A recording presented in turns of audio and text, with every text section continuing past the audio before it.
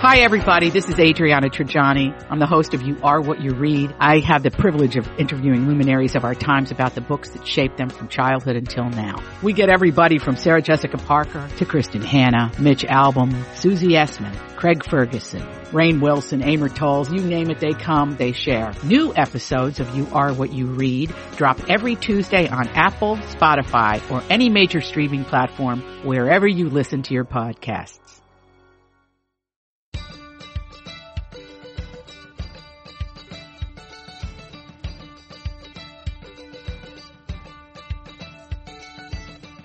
I'm Elizabeth Reese. I'm Marjorie Punnett.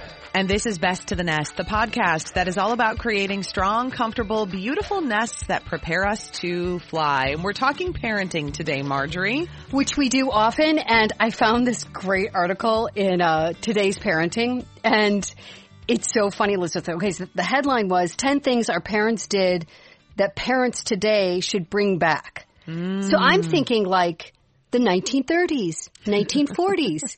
I have lost perspective on time. And they're calling it vintage parenting. And guess what? That's when I was parenting. I'm the vintage parent. You're a vintage parent. So weird to me. Because you have grown-up children who are technically, I mean, really appropriately old enough to have their own children. Yeah, you know that. They're 29 and 27. Yeah. I mean, it would still feel kind of young, but that's not out of the ordinary now. No, I had two babies by the time I was 30.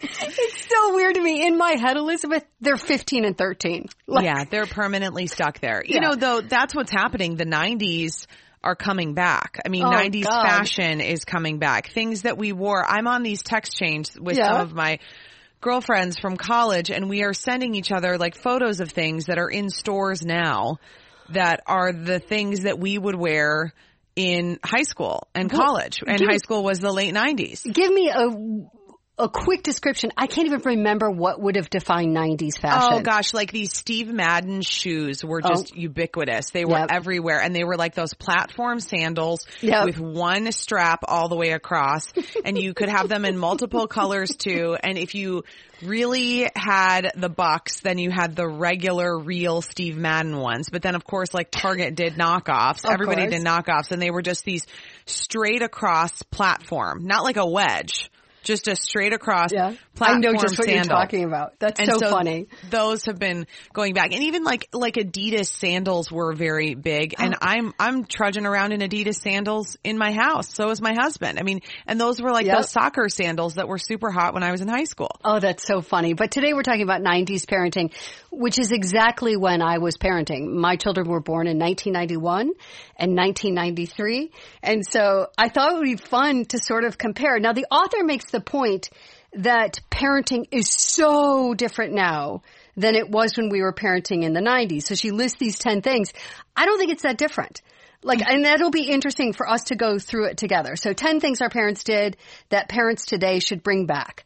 Okay, the first one, Elizabeth, is put each other first. I think you're particularly good at this in your marriage. But she makes the point that parents in the 90s were very conscious about making sure that they preserved their unit as opposed to putting the children first. Like they prioritized their marriage as opposed to putting their children first. Now, for me, that was really, really hard.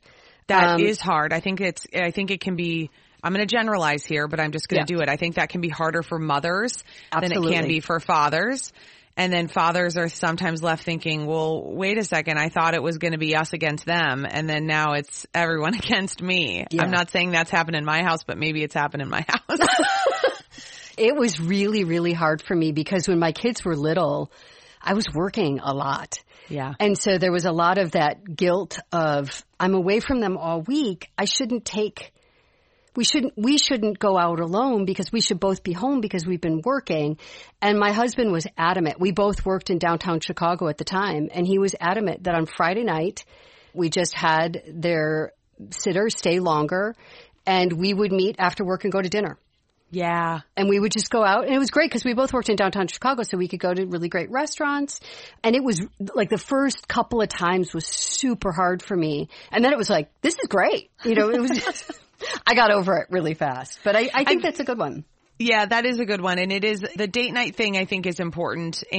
But even more so, I mean, even on a bigger level than just your relationship, I think that idea, and I felt like this growing up, I never felt like we were the center of my parents' universe. It's good. I felt like my parents had their stuff going on. And then we had to kind of figure it out. Sometimes I look back and think I might have benefited from a little less fend for yourself. But I mean, I was parented in the 80s. So, in the 80s, it was you didn't have seatbelts. You never had a babysitter. You rode in the back of a truck with no safety whatsoever. I never remember my parents packing any sort of snack for me on any outing. I never leave the house without 15 snacks. And all this stuff. I mean, so. It's so funny that you say that about snacks because everybody in my house makes fun of me because I can pull something out of a pocket at any time. Like I can pull a Clementine out. I can pull a snack bar out. But maybe it goes back to like, I'm afraid to be hungry. Yeah. And maybe that's because the idea of my parents packing a snack for me. Laughable. Is insane that they would have put like little grapes in a baggie for me. I mean, by the time I was in 4th grade, I was taking the bus around Chicago by myself. I'm not kidding. So we got to find like a little bit of balance. Yeah. A little bit of balance is good. Okay. What else do parents of today need to do that the parents of the 90s did? They need to make kids play outside. Oh, yeah. And this is where these articles, and it's just, I think the writer's name is Becky Square. It's her perspective. I think there are lots of places in this country where kids are still playing outside. Oh, my kids play outside all the time. Yeah. I mean, if you're in the middle of Brooklyn or downtown Chicago or a big major city where you're in the heart of a city, you're in the heart of a city, but you know what I mean? Yeah, I think there are some we got parks, we got a swing, we put a saucer swing out front. It's unbelievable. Yeah, this I don't think has changed that much. I think sometimes when you're older, you tend to romanticize the past. And my kids played outside, your kids played outside. I think that's important. Now, I will say the one thing I loved from my son when he was in preschool is he went to a preschool called Cornflakes. And it was an outdoor preschool. The kids did not stay inside. And I will tell you, they don't do it anymore. He was one of the last years that they were doing it. And we've talked about this on the podcast. That was the greatest thing ever. Those kids were trudging around that little town we lived in, and they limited how long they could be inside. Rain, snow, shine. You'd see them in the winter bundled up on a rope, making their way to the beach. Yeah, that's good stuff. And Gar would come home so tired. That was the joy of it. He'd come home and take a nap. It was beautiful. And he was Turbo Kid. He was Turbo Kid. They wore him out. Okay, the third one, this is from a writer who says these are the things that parents did in the 90s. She's calling it vintage parenting. I know. I know. That's what happens, though. I know. She said in the 90s, parents trusted their children, that your generation ought to trust their children. No, I know. And that's a really hard thing. We talk a lot about, as our kids get a little bit older, how far are they going to be able to go? Are they going to be allowed to walk to the Dairy Queen? Are they going to be allowed to walk to, all these different places? And it is a difficult conversation because we had the full run of the neighborhood as kids. I mean, and again, this is going back even further vintage than the 90s. This is the 80s. And the early 90s, I mean, I could go anywhere. And nobody wanted to see me until there was dinner. I mean, it was like, see you later. I don't even remember if we had a babysitter. I don't know what happened. But so it was, you could just go anywhere that you wanted. And then now I feel like I got all this, like, you got to look at the yard, stay in the yard. And there's a lot of anxiety. And this is where this idea of trust your kids. So I did parent in the 90s. My kids weren't allowed to wander far from home until they were almost 11 or 12. Yeah. And that's what happened after Jacob Wetterling's disappearance. Yeah. In the state of Minnesota, when Jacob Wetterling was kidnapped, there is a marked difference. There is before that kidnapping and there is after that kidnapping in terms of how parents were. And I remember being a kid. I was Jacob Wetterling's age. And I remember hearing what happened. And that was when the conversation started of, you aren't safe. And if a car comes up to you, what do you do? I mean, all of these things. Like, I remember my dad saying, you're better off running because even if they try to shoot you, they probably won't hit you. Oh my God. Than getting in the car, because if you get in the car, you're dead. I mean, that is literally what my dad would say. And you know, I've talked about the straight talking Reverend Dr. Thomas Carl Reese before on this podcast. I mean, he wasn't messing around, but that was what he would say. And so I have that in my mind. He's right. Yes. All the safety experts, even for adult women, they say do whatever you can to not get in the car. Right. That's sort of the beginning of the end if you get in the car. But I think what statistically bears out is, and my sympathies obviously to families that have been through that, but it's very rare. It's very rare. But we were really in this state of panic. We thought it wasn't as rare because that's what happens when kind of your idyllic idea of what childhood is supposed to be is shattered by a really tragic event. It's terrible. When I was growing up, Elizabeth, I grew up in this suburb of Chicago, which was pretty rural. I mean, I could walk. I used to routinely run away from home whenever I was mad. I would run away from home at 5 and 6. I can remember it vividly because my boundary was farmland. So we lived in this little subdivision, and then I would march my way out of the subdivision. And then when I would get to the farmland, I would stop. But I mean, just think about that. At 5, I'm marching out of my subdivision. So yeah, that's not happening in my house. No. I know. No, but there were a lot of kids. We lived on a lake, and there were a lot of kids in this area. And exactly what you said was true for me growing up is out the door, come back at lunch, come back at dinner. Yeah. Don't want to see you in between that. And my mom actually had this it was an old school bell. That when dinner was ready, whether it was her or our babysitter, she would ring it and we would come home. Now, mind you, I'm like 4. My oldest sister's 9. It's just this gaggle of kids running around. I mean, on a lake. You know why they didn't want you to come home is because they didn't have any snacks. They didn't want to give you any snacks. That's right. That was why. They were like, we don't have anything, so just stay out. There's nothing here for you. There's gruel when you come in for dinner. That's what you get. Here's some potatoes. Oh, you're lucky to be alive. Here's some potatoes. Simultaneously, I love to make like the old days of your childhood sound the best and also the worst. There's no middle ground. Okay, the next one, these are things, according to this writer, that parents did in the 90s that she's recommending Elizabeth's generation, your generation do. Don't push academics. Yeah. She makes the point, before 1980, the main focus of early elementary years was creativity and social skills. Children did not know how to read upon entering kindergarten. That is not true. And many didn't even know their alphabet. That is not true. In the 90s, my children both could read and both knew their alphabet by the time they went to kindergarten. So this one.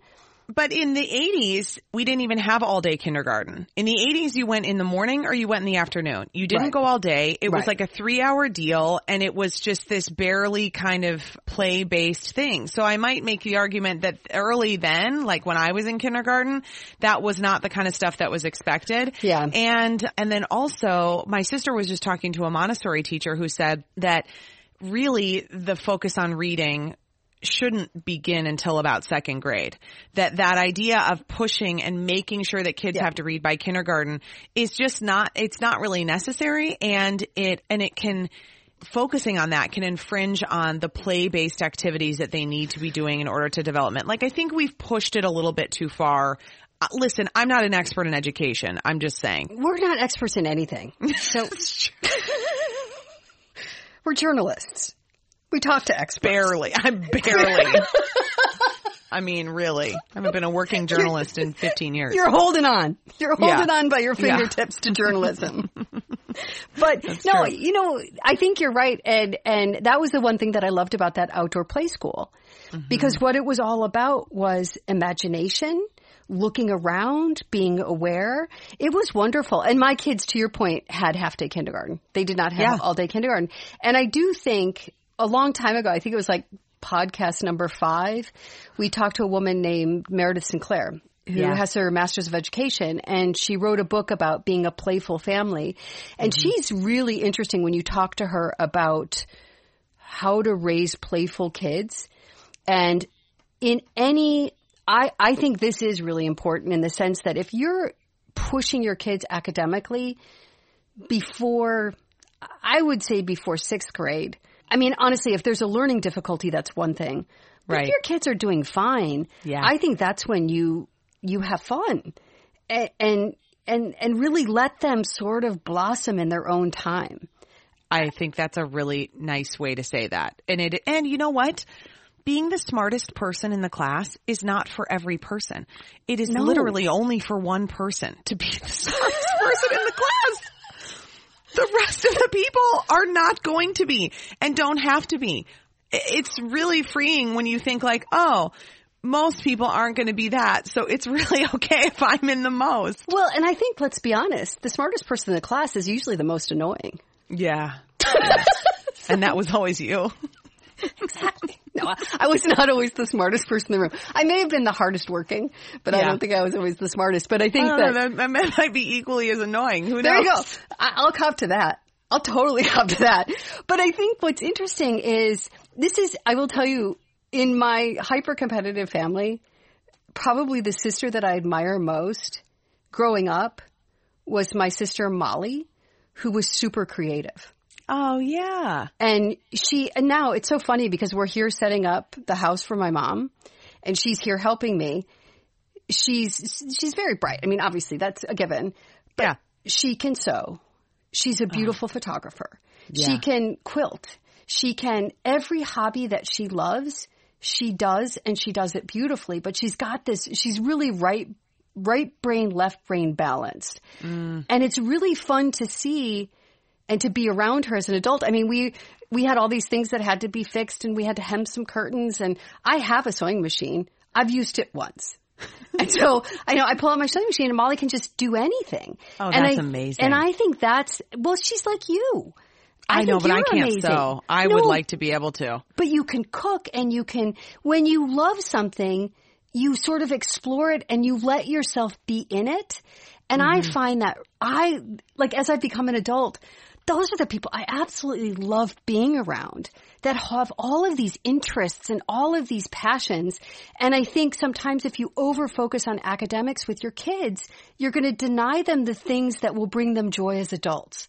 Truth. So I just love that. So I really do. I agree. I don't know whether it's true comparison 90s now. I just think forever allow your kids that space to develop those passions outside of academics. Yeah, it'll to be make who them they more are. Interesting people, I think in the end. So yeah. In the 90s, this woman says that children were taught manners. Do you think that your generation is not teaching your kids good manners? Listen, we're manners focused. I mean, one thing that I am proud of in terms of how my children behave when we are places is that they always ask to be excused from the table. Oh, I like that. Always. One. Oh, May I like I please that be one excused? May I please be excused? And I bet Franklin's so cute when he says it. Oh, they're so cute when they say it. Can you record that for me? Yeah, I need to. Because it's not like a control thing. It's more of just a respect for the space, a respect for the gathering. Yep. And then also an awareness that once you ask to be excused, like you got to go and you don't get to come back and heckle everybody else who's still at the table. I mean, we have to say, once you're excused, you're out. You're done. You gotta go. Like you gotta either be you left here. The club. Right. Go. You're either here and part of the activity or you're out and you're not like running around and climbing under the table and just wreaking havoc upon the rest of us who want to enjoy a glass of wine for the love of God. So that's how it goes. Drink. But I do really like that. And people are always impressed, they're always like, oh my gosh, your child says that. I do, we're big on thank you and please and manners and just being respectful of people and their things. I mean, I think that's manners. The Punnett version of manners was always quite controversial because we had something in our house called politeness money. We paid our kids until it was habit. So when they were little, if we heard them say please or thank you, they got a dime. Wow. And they could rack up the politeness money. I mean, it was arbitrary. We would say we would not really pay attention. They'd be like, you have $5 worth of politeness money. And it was so funny because we did it when they were super little. And then it just becomes habit. And then the politeness money went away. And then it as a gag when they'd be like 12, we'd be like, you've been really, then it was just funny. But people always found that really abhorrent. And I think it was really kind of genius because they, as young children, they were buttoned up Yeah. And it just, it just taught that they really, and now they're very polite. I mean, it's funny, even as adults, they never forget because it's so funny. Ingrained in them. When I think about manners though, I also often, I guess I hadn't thought about this until now, that it is almost like it's a confidence booster for kids, because if they know the things to say, they can feel comfortable in any situation, navigating society, where sometimes I think we're looking at manners as like, oh, you have to be this certain way and you're trying to mold them. It really, it's another kind of like a boundary leads to freedom sort of a situation. What it is, and this is why we felt so strongly about it, because we were also bringing our kids to a lot of public appearances. Yeah. We needed them to be polite. Right. And so we sort of I look at it as social ease. Please, thank you. How are you? I am fine. Yeah. It's a little script until they can sort of go free, they can sort of do it on their own. It's a little script that they can follow. Teaching them how to shake a hand. Our kids would always shake hands. My kids are never going to learn that. They're growing up in COVID. How do you think they're going to learn that? Funny. They're not even going to be handshaking. They have to learn to just like, they have to learn to smize with masks on. I just can't. It's just too upsetting. But that was the other thing too, is learning to look somebody in the eyes. Like in our house, greeting someone and sort of wiggling and sort of looking away or making it awkward was unacceptable. That was absolutely unacceptable. You shake a hand, you look them in the eye. I mean, you've worked with my son. He looks you in the eye. I know. They both do. They both do. So they're wonderful. Manners. I think that's one's important. But pay your kids. Totally works. It won't go on forever. Okay. The next one is in the 90s, eat dinner as a family. This is so easy for you. It's very important. Yeah. It's important. I mean, my best nights are when things go according to plan and Jay picks up the kids. I come home, make dinner, they walk in, and we've got a great dinner ready to go. It doesn't happen every night by any means, because it just doesn't work with the schedule, but those are the most stress-free, fun nights at our house. How long do you think on a good night, how long do you sit at the table? Oh, like 20 minutes, 25 minutes. Oh, that's great, Elizabeth. And we might sit a little bit longer because everybody's asking for more stuff. Can I have some strawberries? Can I have this? You forgot to get me a spoon. Can I have some more water? And this is happening. Sometimes I do say at the table, why am I the last person to get to take a bite of food in this place? Honestly. You are so a mother of three. Make kids do their chores. This writer says that that's what we did in the 90s, and she thinks that your generation should do this too. I 100% agree with this. I do 100%. Too, but I also don't know if you need to have like a whole chore chart. I don't know if you need to feel bad about this. Like, I'm not making more work for myself by having a chart and stickers for everything and having it all set up. Like, there's just some certain expectations. When you take off your clothes, you need to put them down the laundry chute. When you, before we move on to the next thing, we clean up the playroom. Like, we do that stuff. But I think sometimes we're in this situation where it's like an all or nothing. Either you don't make them do anything, or you have it all so regimented to have them do everything. And I like a little bit more of a middle ground with that. No, and I think it has to be something. But if you're already teaching them, keep your room clean, keep the playroom clean, put your clothes in the laundry chute, put your clothes away, which I love that you did that. We've talked about in another podcast that they have fewer clothes. Yes. And everything has a place. Yeah. I think that's a chore. We don't look at it that way. We sort of look at it more formally. But anything that maintains order in their own life, I think is partially a chore. And then I think as they get older, would it be make the kids load and unload the dishwasher? What would it be on the day to day? It doesn't have to be. I mean, a family that I admired took all of Saturday morning and they cleaned their house every Saturday morning. Oh, gosh. And that never happened for us, even though I thought it seemed like it was a great idea, but that truly never happened for us. But you're right. I think everybody finds their middle way on that one. Okay. This one I love. So this writer says that in the 90s, we all disciplined each other's children. Yeah.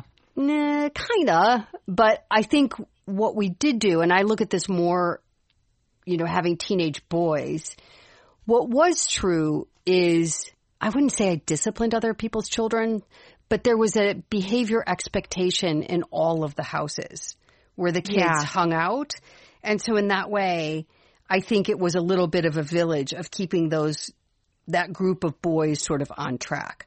I also think too, I mean, when they're little, it's more of like an eye out on the others on how you can help keep them safe. We spend a lot of time at the pool in the summer or wherever. Yeah. And we've got multiple parents who are going, hey, I've got eyes on them. You need to go do whatever. Or like, you know, I love all that kind of stuff. I mean, that's important. And then feeling like your kids have other adults that they can go to for help. I mean, we just had that conversation the other day about if something ever happened to mama or papa and you needed help. Remember the neighbors that you go to. Remember you go to their house because we don't have a phone.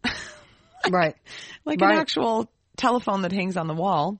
Oh, that's interesting. Yeah, it is. So you have to having those things, but having them feel like confident and comfortable to ask for help from other adults and having other adults in your life that you feel comfortable just helping them and even more so than disciplining them. So if Bernie, and this would never happen, so this is she's not so even well-behaved. If she's never misbehaved a day in her life. Yes. She's never rolled her eyes at me. She's never said I'm a mean mom. Never. No. She's an angel. But if she misbehaved and somebody stepped in and sort of admonished her in a healthy way, would you have a problem with that? I don't feel that great about that. I don't feel great about that. I feel like if it was something that needed to keep her safe, that would be different. If it was like she was shoving someone and they were going to fall into the pool and or like crack their head on the cement, then I think that's totally fair to say, whoa, no, you know, something like that.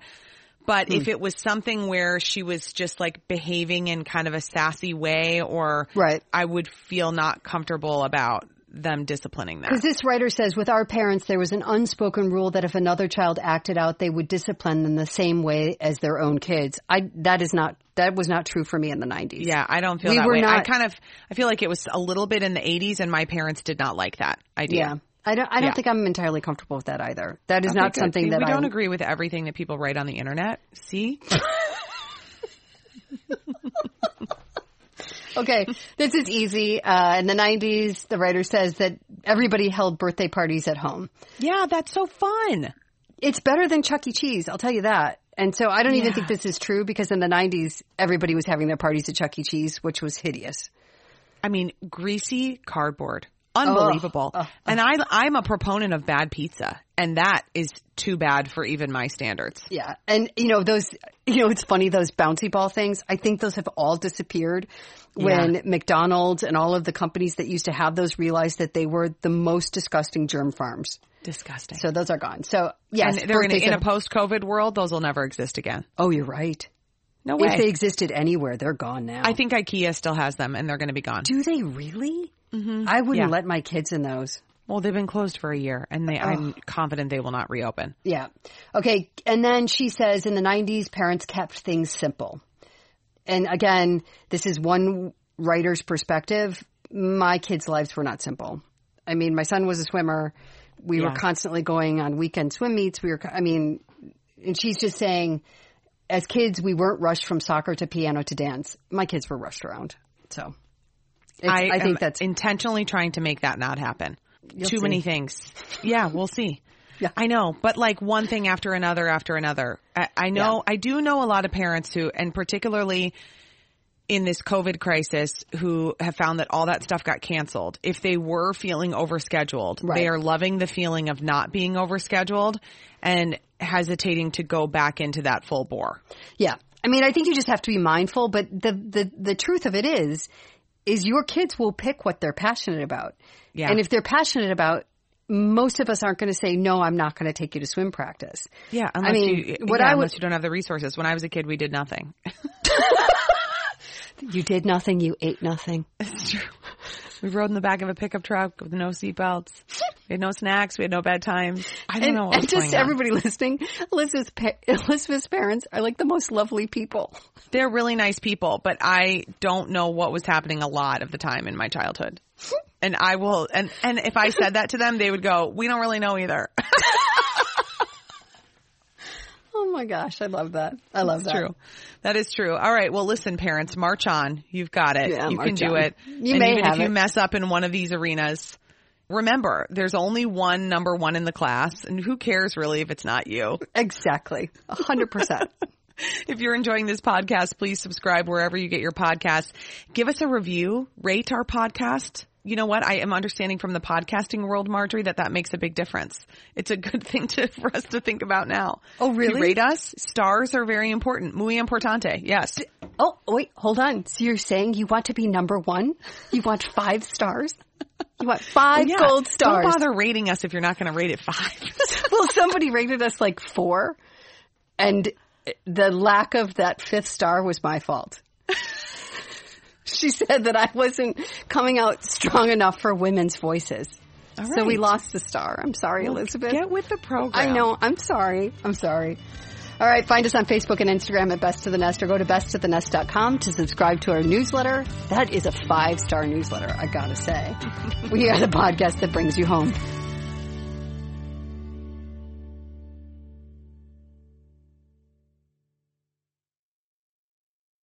To be your best every day, you need proven quality sleep every night. Science proves your best sleep is vital to your mental, emotional, and physical health. And that's where the Sleep Number bed comes in. And let me tell you, ever since I've had it, my sleep IQ score is just going higher and higher. And did you know 8 out of 10 couples say that one of them sleeps too hot or too cold? Science tells us regulating your sleep temperature leads to higher quality sleep. For many couples, temperature struggles are a real challenge. So here are some tips to help you both sleep just right. Look for beds designed with temperature benefits, such as the new Sleep Number Climate 360 Smart Bed that actively warms and cools each side, so you both sleep blissfully comfortable. And now save 40% on the Sleep Number 360 Special Edition Smart Bed, plus special financing for a limited time. Only at Sleep Number stores or sleepnumber.com/podcast1. Sleep Number, the official sleep and wellness partner of the National Football League. Subject to credit approval, minimum monthly payments required. See sleepnumber.com for details. Grab a 30-day free trial of Live by Live Plus, and you'll get unlimited skips, commercial-free music, and all of the podcasts and live streaming events you can handle. Visit livexlive.com/podcast1 to learn more and start your free trial.